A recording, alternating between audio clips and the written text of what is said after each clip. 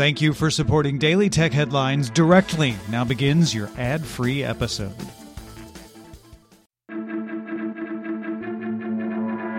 These are the Daily Tech Headlines for Friday, March 29th, 2019. I'm Rich Stroffolino.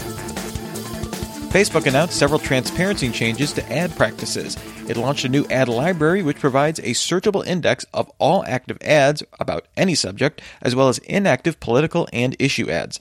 The library will also show page creation dates, name changes, mergers with other pages, and where the page is managed from, as well as mechanisms to report ads are violating terms of service. This builds on Facebook's ad archive released in May, which included only political and policy ads. Facebook also announced changes to ads for the upcoming EU parliamentary elections, requiring advertisers to be authorized to run ads in a given country regarding the election, and requiring all election ads to be clearly labeled as such, including a paid-for-by disclosure at the bottom. This will show who paid for the ad, the overall budget used, and provide contact information. Sony sold its Crackle streaming service to CSS Entertainment, launching a new joint venture with the company called Crackle Plus. CSS Entertainment takes majority ownership of the venture, with Sony receiving various stock options in CSS. Sony will contribute the Crackle brand, user base, and ad rep business to the venture, as well as licensing Sony picture content and Crackle original series. CSS will bring its existing ad-supported streaming services Popcorn Flicks Kids, Popcorn Flicks Comedy, Fright Picks, Espanol Picks, and Truly to Crackle Plus. Crackle Plus now claims to have 10 million monthly active users and 26 million registered users. Spotify is testing a new subscription offering called Premium Duo for two people who live at the same address. A single premium Spotify subscription costs €9.99 per subscriber, and a family plan for up to 6 costs €14.99. The Premium Duo plan for 2 splits the difference and costs €12.49. It also includes Duo Mix, an automatically generated playlist of music it thinks both members would enjoy, but probably won't. Premium Duo is being tested in Colombia, Chile, Denmark, Ireland, and Poland. Lyft priced its shares at $72 ahead of its initial offering of 32.5 million shares to the public, valuing the company at around $20 billion.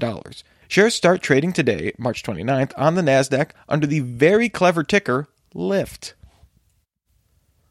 Huawei reported revenue of 721.2 billion yuan for fiscal 2018, a 19.5% increase on the year, and the first time revenue has exceeded the equivalent of $100 billion. The consumer business made up the largest share of revenue for the first time, accounting for 348.9 billion yuan and growing 45% on the year. Huawei's core network equipment, which includes its controversial 5G business, actually declined by just over 1% on the year to 294 billion yuan. Overall net profit grew 25% to 59.3 billion yuan.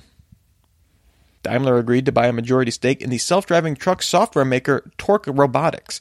The deal will give Daimler access to Torque's staff to accelerate Level 4 autonomous development.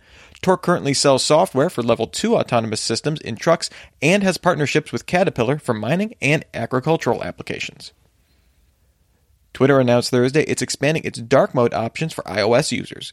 Twitter is now gaining a lights out option as well as an automatic dark mode in addition to its blue/dark gray mode.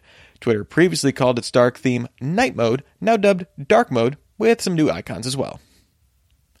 CNET reports Skype users are seeing notifications that Cortana will no longer be supported in Skype after April 30th.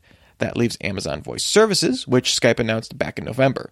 Skype users have to link their Amazon accounts to take advantage of that. eBay is trying out a feature that uses computer vision to show similar items for sale. The example in their video is a green pair of sneakers. A prompt called Look Like This will let users find other items that the AI deems as similar. This could be the same item under varying names or similar shoes in different shades. The feature is available for Android and iOS eBay apps in Australia, Germany, the UK, and the United States. App researcher Jane Manchin Wong discovered that Instagram is testing adding a seek bar on videos, allowing users to scroll through the video rather than wait for it to loop. This feature was already available for content on IGTV, but does not appear to be in testing for Instagram Stories content. And finally, Amazon launched Alexa Blueprints for Business, which provides pre-configured templates businesses can use to create private skills without any coding. Skills are limited to within organizations and won't appear in general skills search, but any employee with the Alexa for Business organization identifier can create skills which are then sent to IT admins for review.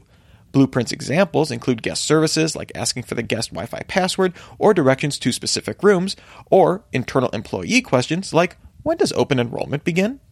Remember, for more discussion of the tech news of the day, subscribe to Daily Tech News Show at dailytechnewsshow.com. You can find show notes and links to all the headlines there as well. Thanks for listening. We'll talk to you next time. And from all of us here at Daily Tech Headlines, remember, have a super sparkly day.